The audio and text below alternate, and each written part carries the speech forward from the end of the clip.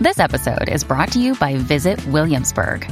In Williamsburg, Virginia, there's never too much of a good thing. Whether you're a foodie, a golfer, a history buff, a shopaholic, an outdoor enthusiast, or a thrill seeker, you'll find what you came for here and more. So ask yourself, what is it you want? Discover Williamsburg and plan your trip at visitwilliamsburg.com. Get ready for the greatest roast of all time, the Roast of Tom Brady, a Netflix live event happening May 5th. Hosted by Kevin Hart, the 7-time world champion gets his cleats held to the fire by famous friends and frenemies on an unforgettable night where everything is fair game. Tune in on May 5th at 5 p.m. Pacific time for the Roast of Tom Brady, live only on Netflix.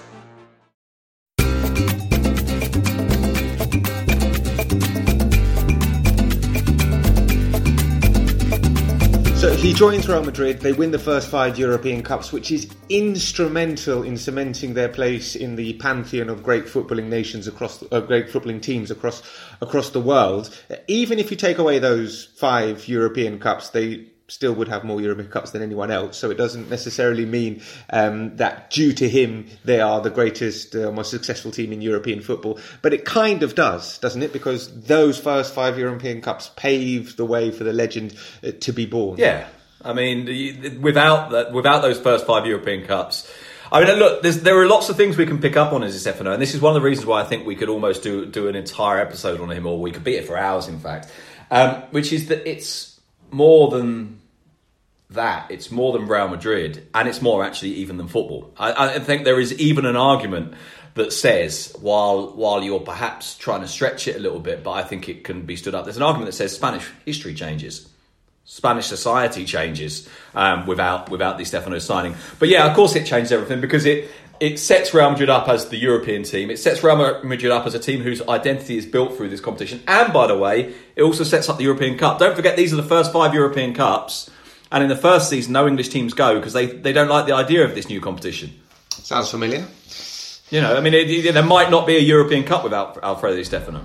I feel like the kind of the consequences here, and when you start thinking about the what would have happened if Di Stefano had joined Barca and if he hadn't joined Real Madrid, it's so vast. I mean, leaving aside the European Cups, and the question of would Madrid have gone on to become, you know, arguably the biggest club in the world based on that European success. If you just look at it in terms of La Liga, I think I'm right in saying that before Di Stefano joined in 53, Madrid hadn't won the league for 20 years. I think it was 20 years exactly since Real Madrid had last won the league. And so they also hadn't been having any domestic success, you know, leaving aside the whole European thing. And so I guess when we start talking about, you know, the what if Di Stefano hadn't joined Real Madrid, we have to ask ourselves not just what would Madrid's place in European football be, but what would it have been in Spanish domestic football? Would we have had this big two of Real Madrid and Barcelona that we have now? Because like I say, Real Madrid weren't winning titles. Atletico Madrid had won a number of league titles in those years since the previous time that Real Madrid had won it. Di Stefano arrives in 53. They immediately win the league. He's the top scorer that season, I think, with 27 league goals. And everything changes. But I think it's a legitimate question to ask.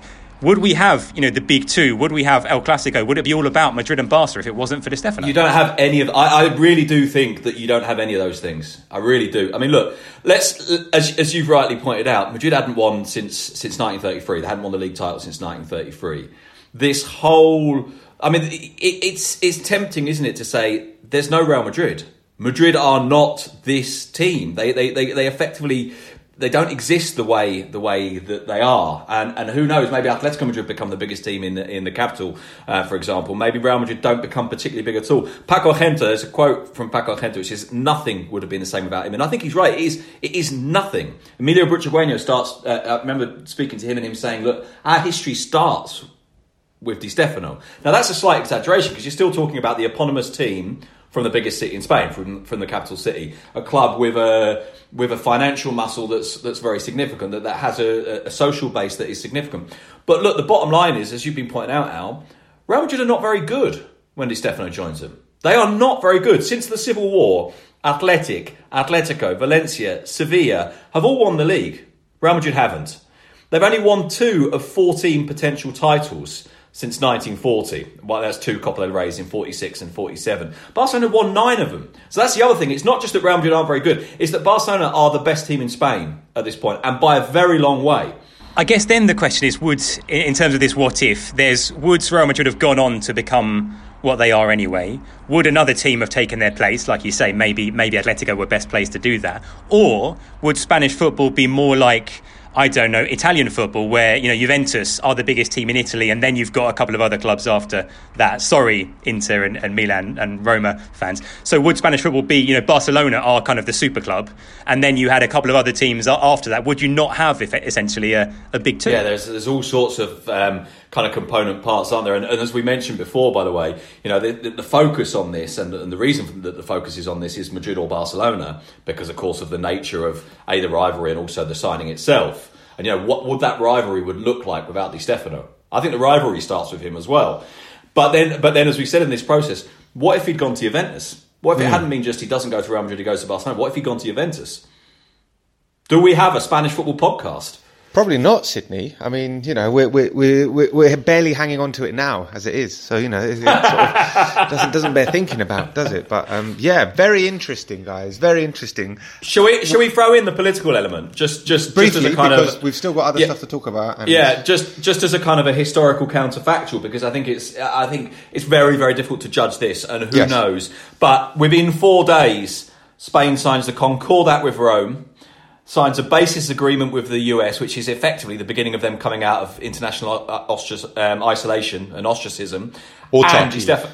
Breaks the autarkic system. And Di Stefano turns up. Now, that might look very flippant, and it is on one level very flippant, but given the cultural and even political significance of Real Madrid's European successes and the way in which that played a part, whether willingly or not, is a whole other question. For that reason, I say we could be here all day talking about this. The way that plays a part in the progress of Spanish history, of the regime itself, of an understanding of basically of everything within Spanish history and culture. I think Di Stefano's transfer is the ultimate of what ifs.